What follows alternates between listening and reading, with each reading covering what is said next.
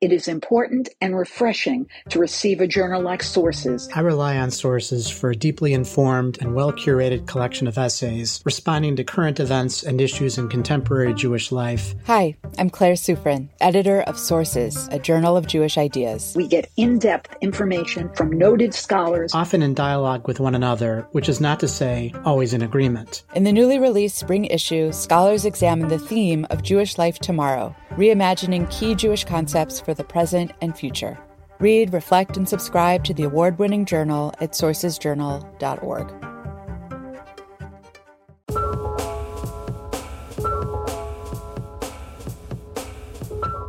Hi everyone, welcome to Identity Crisis, a show about news and ideas from the Shalom Hartman Institute. I'm Yehuda Kurtzer, president of Shalom Hartman Institute North America.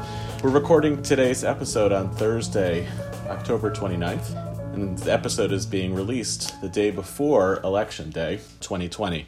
This is a moment, as I know many of us are experiencing, of profound uncertainty. In the span of the past week, through the various Supreme Court cases, there's a tremendous amount of uncertainty about how long Election Day will actually continue, how long will the counting of ballots be allowed to continue at different state levels and on a national level. And as a result, we don't only not know who's going to become president of the United States, we don't even know what the time frame will be for which to determine who becomes president of the United States. Of course, all of this takes place in the context of a global pandemic. And I will say, on a very personal level, there's more of a sense of deep uncertainty about totally different directions about where this country could be going, far more than I can ever remember in my own lifetime. One of the things that I've been thinking about in anticipation of this uncertainty and heading forward, and it provides me with some reassurance, and maybe you as listeners will feel this as well, is understanding and remembering that most of what's going to happen in the future is going to be shaped by those who live in the future. In other words, that a lot of the anxiety about what the future will bring stems from the fact that, A, obviously we don't know what it will be, but also we don't know what our role is with respect to bringing that about. We don't know what role we will play and for how long we will do so.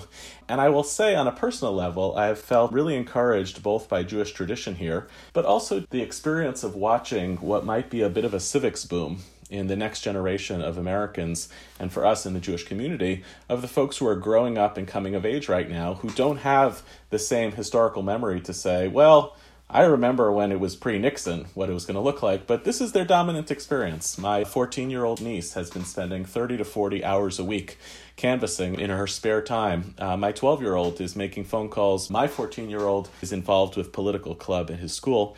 In other words, the uncertainty of the present moment is actually catalyzing a tremendous amount of enthusiasm, creativity, and real recognition by the next generation of Americans and American Jews that the future actually sits in their hand. And so in this spirit, we're going to do something a little different today on Identity Crisis. And that is, over the course of this past summer at the Hartman Institute, when we knew that many Jewish camps, Israel trips, and other programs were canceled for so many teens, we at Hartman ran an experimental program for teens, our Emerging Thought Leader program. We invited teens from around the country in partnership with a whole bunch of camps to spend 5-6 weeks together with us, learning, talking, doing capstone projects about the Jewish people, its challenges, and its future.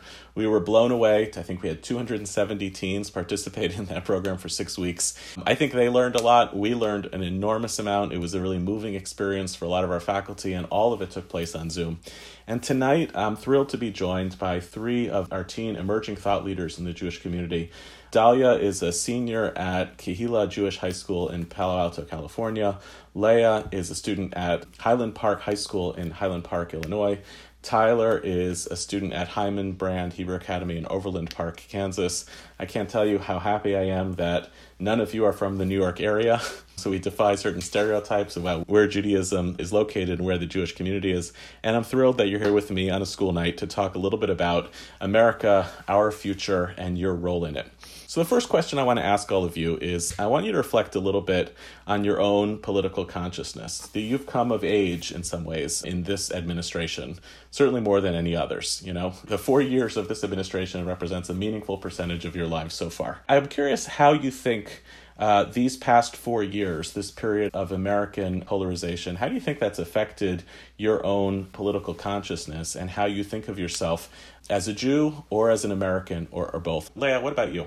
My experience as a Jew under this administration, it's been very interesting, to say the least. And I think the biggest issue for me under this administration is that it's validated a lot of intergenerational trauma.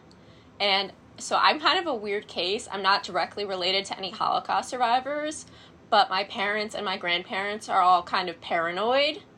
And after Trump was elected, it was a lot harder to brush off. It's a lot harder when they say, we need passports, or, we need to make sure all of our other documents are in order. And I remember learning my grandfather, who passed away, actually collected gold coins in case of a quick escape. And when I first heard that, I was horrified. But as we reach the end of Trump's first term, hopefully his last term, I think of it as a smart idea. And I hate that. I really do. How about you, Tyler? Can you talk a little about your own political consciousness, your own kind of coming of age as a Jew in America in the last few years? As a Jew, and as a Jew of color doubly so, this administration has not represented the America that I've recognized. When I was younger, Obama was my president. And I remember, even though I was younger, I still remember his victory speech in which he said change has come to America. And I thought that change did come to America, and that people like me could be represented in the world in a positive light. And then the stark contrast that has come from the end of his term into Trump's term. And politics is not a place where morals and human rights should be debated. It's not up for debate. And yet we find ourselves in 2020 in the aftermath of George Floyd, Breonna Taylor. I can go on and on. And these are not the Jewish values. These are not the human rights values that I cherish. And I can definitely say that when Trump was elected, I knew that something was bad, but I was in middle school and my political awareness was not where it is now. And now, after years of what has felt a very, very long time in a dark place in American history, I can say that we are at a turning point now. And I hope that this is just a mere blip in American history, and that what we cherish as American Jewish values and what we champion can be shown in the outcome of this coming election. So I really appreciate that, Tyler. I guess I want to stay with you if I can for a second, which is, and it's one thing, it's a piece that I'm struggling right now because race-based violence preceded the Trump administration, and it will probably outlive the Trump administration. Regardless of who wins the presidential election, we have problems with structural injustice and racism in this country. We have enormous debate about things like immigration policy. The Obama administration had huge blind spots when it came to its own immigration policy, some of which the Trump administration didn't have to change. They just absorbed and continued.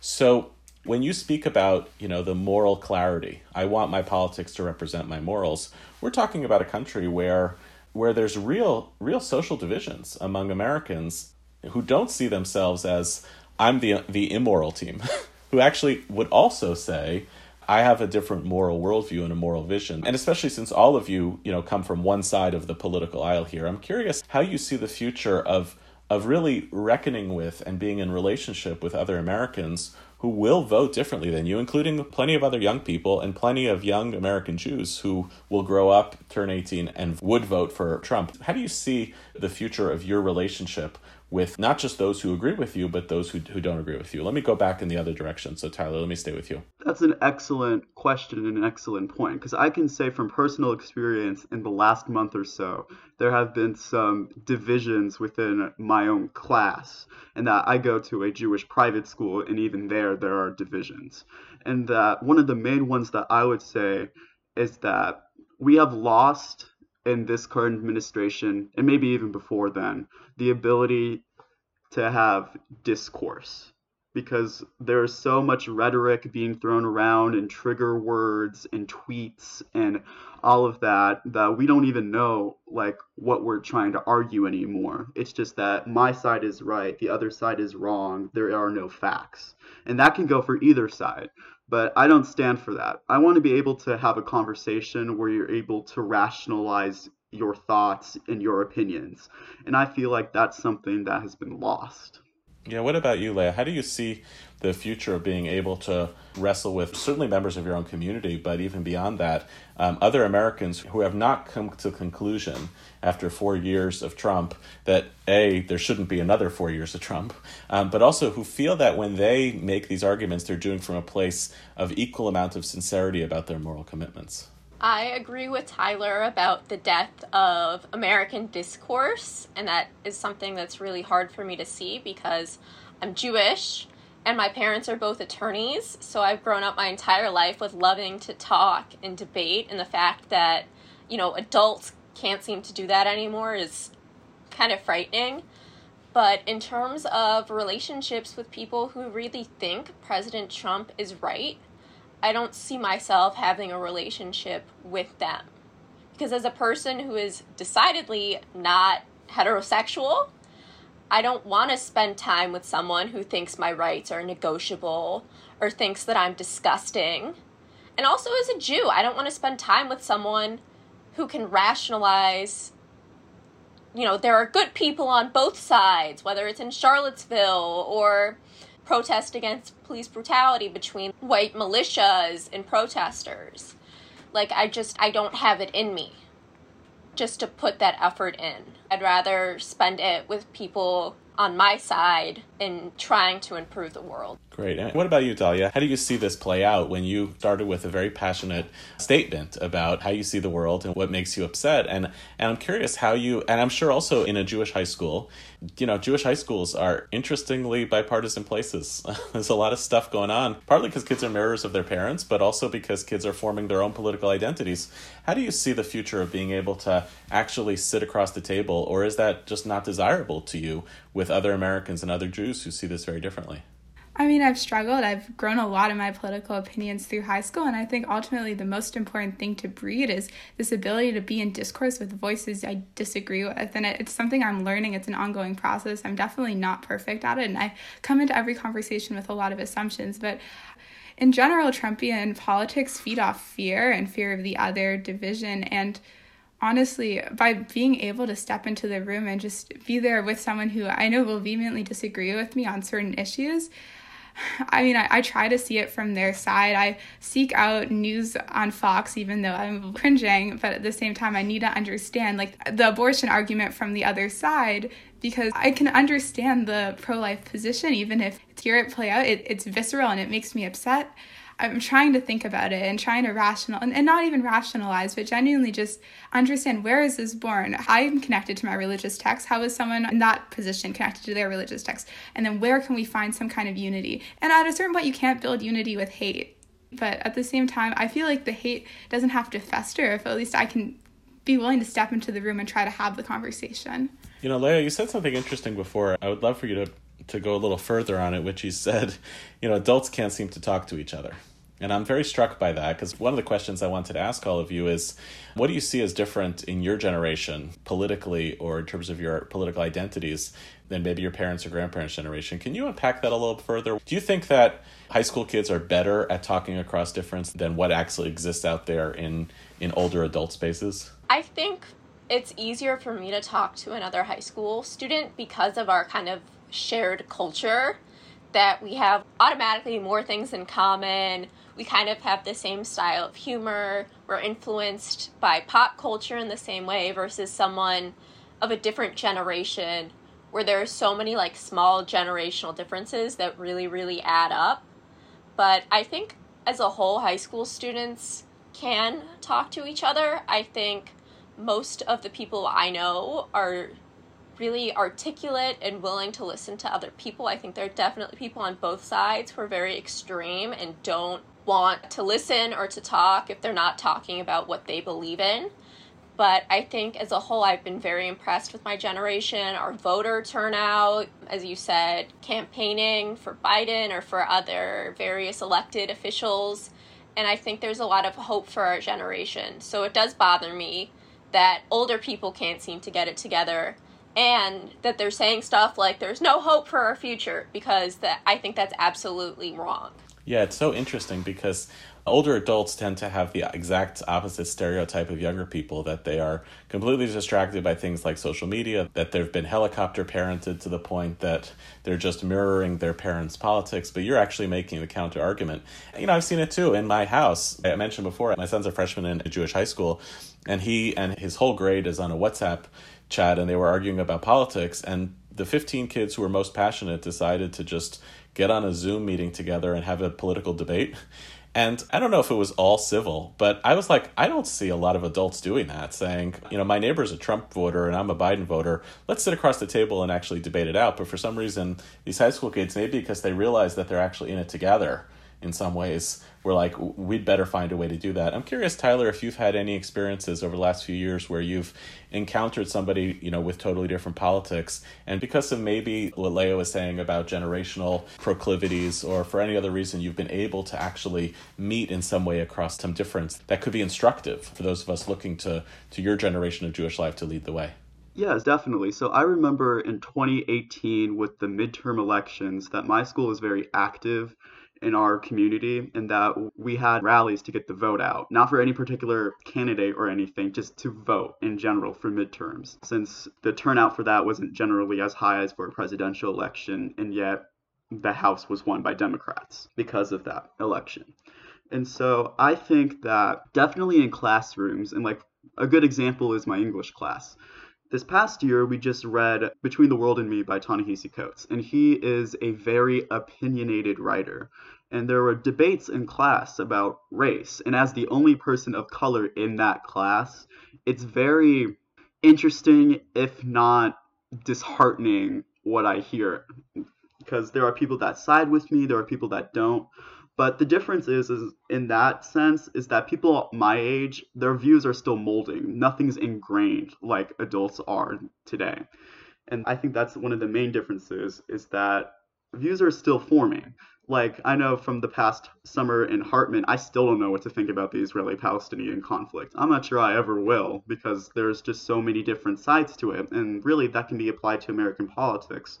There is no absolute. No one is absolutely right, no one is absolutely wrong, but it's where can we reach across the aisle, and more than the aisle, where can we just reach out to our fellow humans to try to connect and better ourselves, instead of find ourselves so divided to the point of where we're debating about who has rights and who doesn't, and who has the power to take those away. And what about you, Dahlia? I know you're also in a Jewish high school. I suspect that on a certain set of political issues in Palo Alto, you probably have a community of consensus, but there may be other areas, other issues. Certainly on Israel politics, I know in that community there's a lot of division, and it might even be such that those who have a certain set of Israel politics are Trump voters because they actually like his policies on Israel. So I'm curious if you found yourself in communities of difference and what you've experienced or learned that's been useful about those types of encounters. I mean, it's true. I think the Bay Area is interesting because by and large it's highly progressive, but then you have this old guard Zionist fear, and then Trump is held up as a way to address that. So in my school, there's a lot of division because everyone feels like the other side is so omnipresent. There's a sense that when we discuss the Israeli-Palestinian conflict, if we're having a conversation about Israel, we're siding with one side over the other. To validate Israel is to validate Trump. It's to validate all Trump stands for. But it puts me in this weird position because obviously I believe in Israel's existence. I believe it's complex, and I don't think it's perfect. I don't think it was supposed to be. No country is supposed to be perfect. But I guess, should I speak to what we get wrong about how young people are dealing with difference? No, I'm curious about what that experience has felt like, and whether there have been moments where you felt that you've been able to connect with or understand people of your own age bracket, your own generation, in ways that are different from the kind of culture of partisanship or polarization that's out there. I mean, I've learned how to understand both sides in a way I don't think I would have learned to otherwise, because being a progressive Zionist, it's kind of constantly toggling and refusing to box myself into any one group. I mean, I don't think Israel should ever be a litmus test for politics, for general ideology.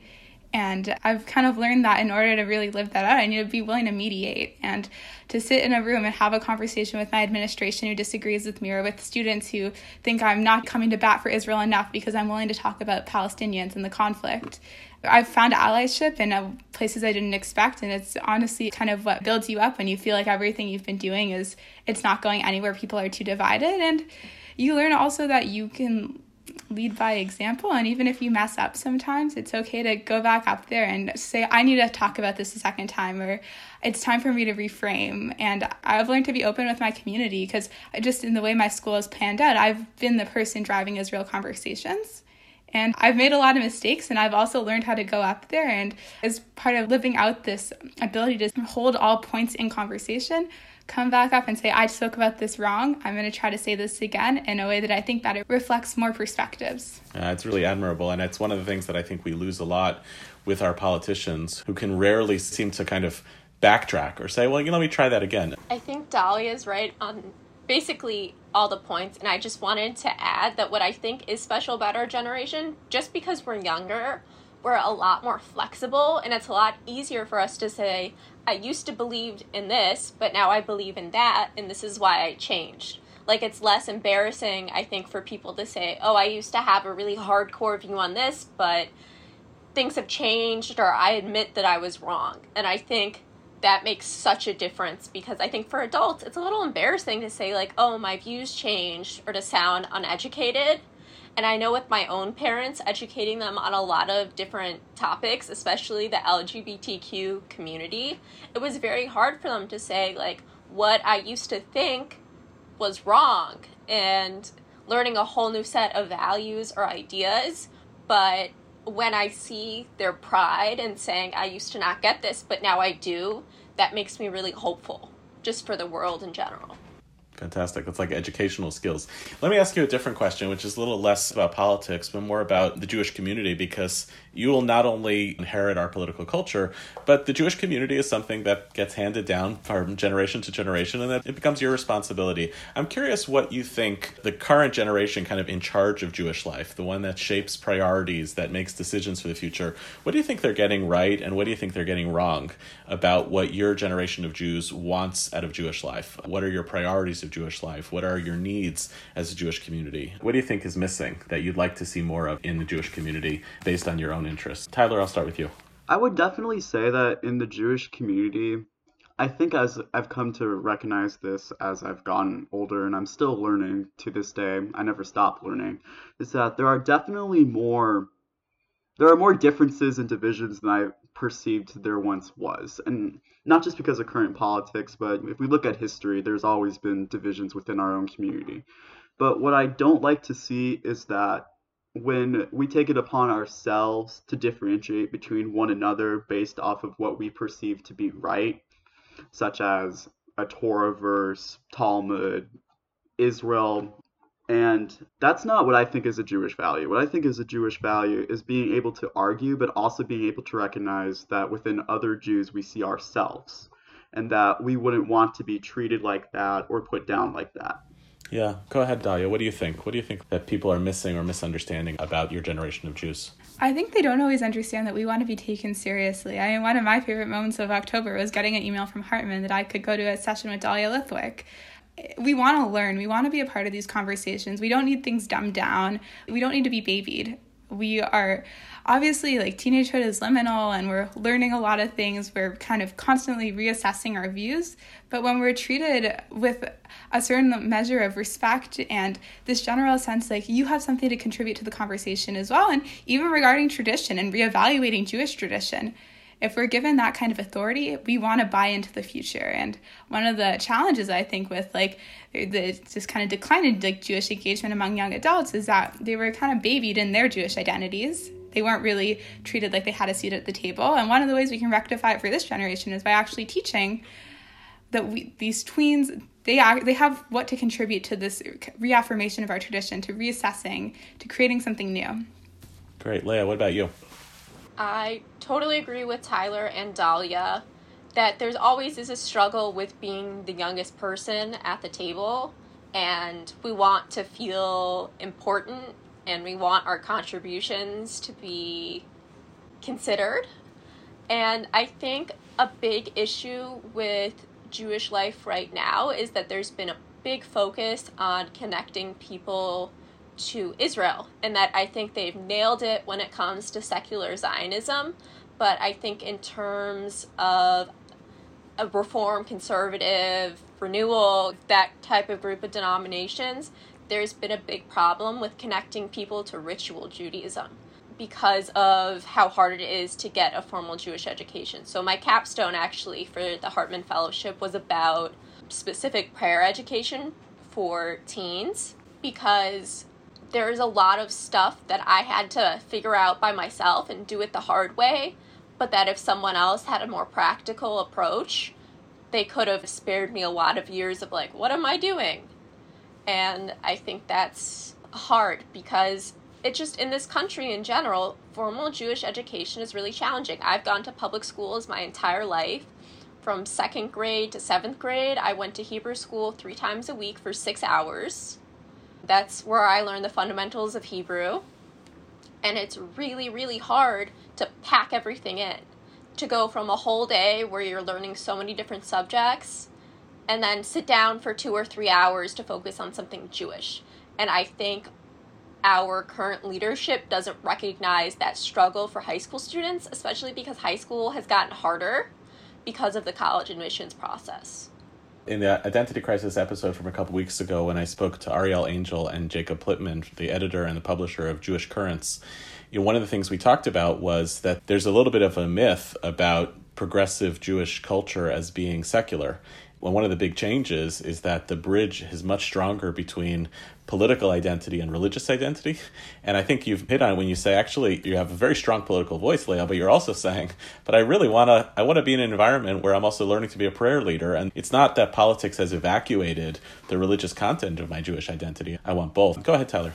I definitely agree with Leah in that I feel like there is such a divide in American Jewry between like religious Judaism and Judaism that's more affiliated with Israel, and where one finds themselves, or whether they even agree with that precedent of you have to be in either camp. And I am definitely thankful enough that I've been going to Hyman Brand. I'm entering my 10th year of going there now, and that I have received all that I need to know for prayers. And I've been in Jewish studies classes the entire time that I've been there. I'm able to hold conversations in Hebrew. But something that I have to remember is that I'm not part of a big population when it comes to that in America. And that sometimes divides come from that as well, between being able to understand each other, being able to hold a conversation. And so whether it's learning Hebrew or learning more about Judaism as a religion, and that there's definitely a need to come back to our roots and reevaluate on how to learn how to be Jewish today. I think it's important to think about what it means to be Jewish, but I think more importantly, why Judaism is meaningful to you and finding how you as an individual connect. And I think you're spot on, Tyler, with the idea of the divide. I mean, there have definitely been times in Jewish youth programming where I've been very resentful of my peers, where they're like, yeah, I was in calculus and then I went to Talmud class. And like to my friend, I'm like, Talmud class? Like, haha, like you actually have that in school. You don't have to go home and clean and listen to a podcast and try and teach yourself Hebrew by yourself. Like, oh, you actually know Hebrew grammar? Like, that's hilarious. Like, and I try to be positive, but every once in a while it kind of spills over because everyone views themselves as the norm, whether it's what type of school you went to, your race, your religion. And I think it's thinking out of that which will make the world a better place and make politics a little bit easier on everyone. Yeah, and there's constant choices that have to be navigated, even in Jewish schools. And there is a big divide between the kind of access you get when you're in full-time Jewish education versus not. But even in those contexts of full-time Jewish education, I remember a couple years ago, I went to do a talk at a Jewish day school in Foster City, California. So it's right down the block from where Dahlia lives. You have to know, by the way, that most of the time through work, my audiences are usually like 65 and up. But I was there for the week, and they said, can you go speak to the 8th graders at Warnick? I was like, okay. And they said, okay, you have an hour and a half. I was like, okay, what am I going to do for an hour and a half? It turns out that Warnick Day School is one of the field leaders in the country around Hebrew language education and a day school. So they're doing unbelievable work in terms of generating language fluency. And part of the reason for that is that half the students come from Israeli families. So they have a head start in terms of Israeliness, and they leaned into that, and they're really good at teaching language. But I went to this group of 8th graders and I said to them, your school is really committed to you becoming fluent in modern Hebrew when you graduate. How do you feel about that? And what was extraordinary was that the students, and I can say this, the principal was in the room, we talked about it openly, half the students, the ones who have Israeli families, said, this is really important, I got to be able to talk to my relatives. And the other half of the students said, I'm not sure why we're focusing more on Hebrew language than Jewish values so I can figure out how to live a Jewish life in America. And that was such a great window into these are really impossible choices that Jewish education has to make. So Leo, you got 6 hours a week, which is still a lot for Hebrew school, but what are you going to squeeze into that 6 hours? You're probably not going to come out as a learned Talmud student at the end of that time. You're going to have to fit it in with your podcast and so forth. So I think it's really challenging for the quote-unquote establishment to figure out how to do this. But I think all of you have picked up on a greater sophistication or a complexity between these choices in how you want to shape your own Jewish identities. Go ahead, Tyler. And I think listening is a big part too, like before you speak, because I know that at my school that I'm in Kansas, which to most people, they just think of farmland. And to be honest, I did too before I lived here. But at my school, we've been thankful enough to host for like an hour and a half sessions like you did. Mati Friedman, I believe he wrote Spies of No Country, and Gil Hoffman, who was a correspondent for the Jerusalem Post. And that now I'm like somewhat in awe that we managed to even get them to our school. And at the time I was just, like, what does this mean? What is this significant in relevance to me? And that I'm still trying to figure that out, but just the fact that like we're able to listen and to hear stories from people and like their experiences, I think is very important too. Like before you have an opinion. So definitely keeping an open mind is important. Hi, my name is Sabra Waxman, and I'm the Senior Marketing Manager at the Shalom Hartman Institute of North America. I wanted to tell you about an event next week specifically for high school students. If you're interested in learning with Hartman, on November 10th at 8 p.m. Eastern, we're hosting a conversation and Q&A with Slate Senior Editor and Hartman Senior Fellow Dahlia Lithwick, moderated by Justin Pines, our Director of Youth and Young Adult Initiatives.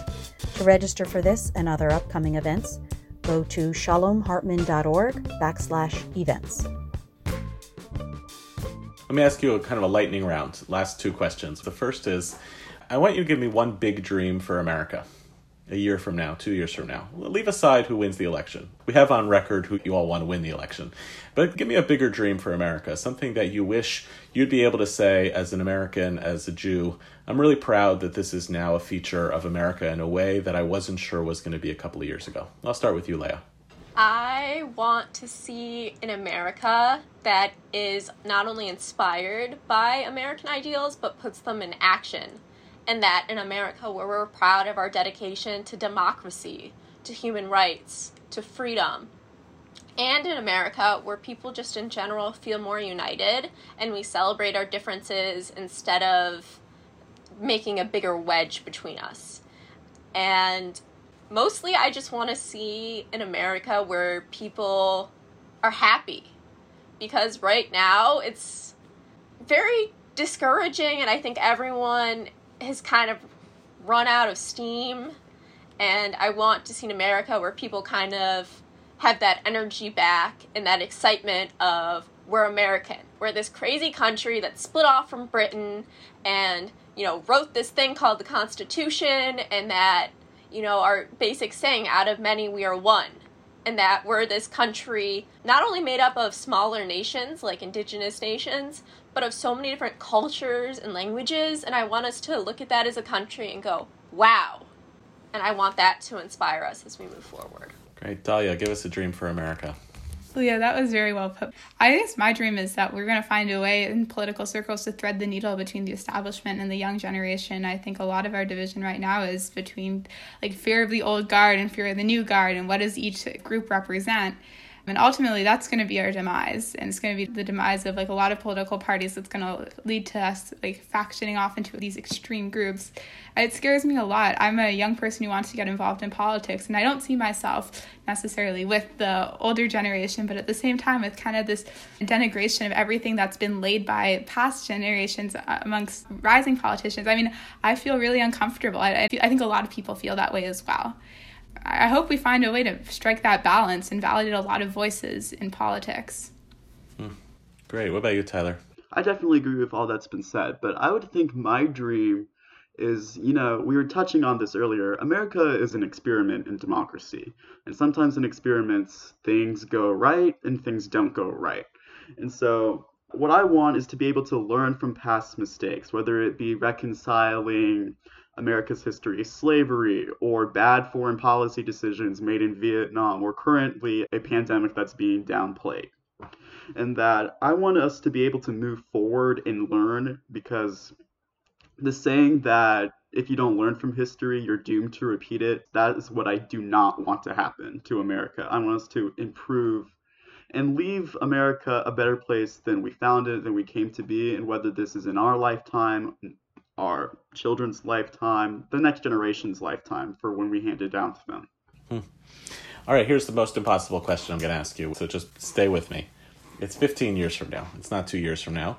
And you are a Jewish leader, one way or another. You already are. One of the advantages of a community that needs leadership is that people who step up and who participate and who are learners, who are active, are leaders. There's no certificate. There's no graduation. You start doing the work and you are a Jewish leader. So mazel tov, you're there already.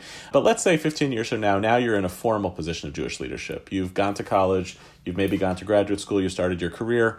You might be working professionally in the Jewish community. Maybe you went to rabbinical school. You might not. You may have decided that's not for me, but you're an active volunteer or lay leader on your spare time and your weekend.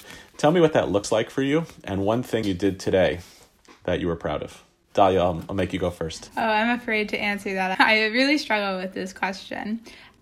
I see life going in a lot of different directions. I think ultimately it would be my Jewish values feeding into something regarding geopolitical issues, hopefully something to do with like Israeli-Palestinian peacemaking. So I guess if 15 years from now I did something I was proud of, sitting at a round table with Palestinian and Israeli youth, writing notes on what they're saying, asking probing questions. Maybe this is an experiment happening at an integrated high school. Maybe it's with younger students, but hearing a lot of different voices when the conversation maybe goes south. Hopefully I'll figure out how to ask the right question by then that will get things back on track. Maybe I'll never figure that out, but maybe something of that nature. Beautiful. Leah, how about you? So my general big dream is to be living in Israel, making Aliyah, and this is totally like Bezrat Hashem, like I'm working on it right now. But in 15 years, if I had a leadership position, I would want to be a leader of maybe like a traditional progressive, traditional egalitarian community, and I would want to be working on bridging the religious secular divide in Israel, as well as the what I call the religious divide, and bringing people together. So like Dalia, but within Israeli society. Because I think in America, we have to kind of support each other to some measure. Like this is what I told my Israeli friends. I'm like, we can't hate other Jews the way you hate other Jews in America. Like that's bad. But I've seen what can happen when people really sit down and think and see their similarities, are inspired by each other to make differences. And I think I could facilitate that. Amazing. Tyler, what about you? I could definitely see myself branching out down multiple paths. And I think the path that I see currently is a social activist of some type, but not really political, more of like social, like more trying to help get legislation passed and actually passing the legislation. And that whether it's in a Jewish organization or not is really irrelevant to me, because what will guide me is my Jewish values as opposed to the name of an organization. And so I want to see my values put into action in a tangible way, and so that I can look back and say that I got XYZ passed and that not only helped other Jews, but just helped people in general.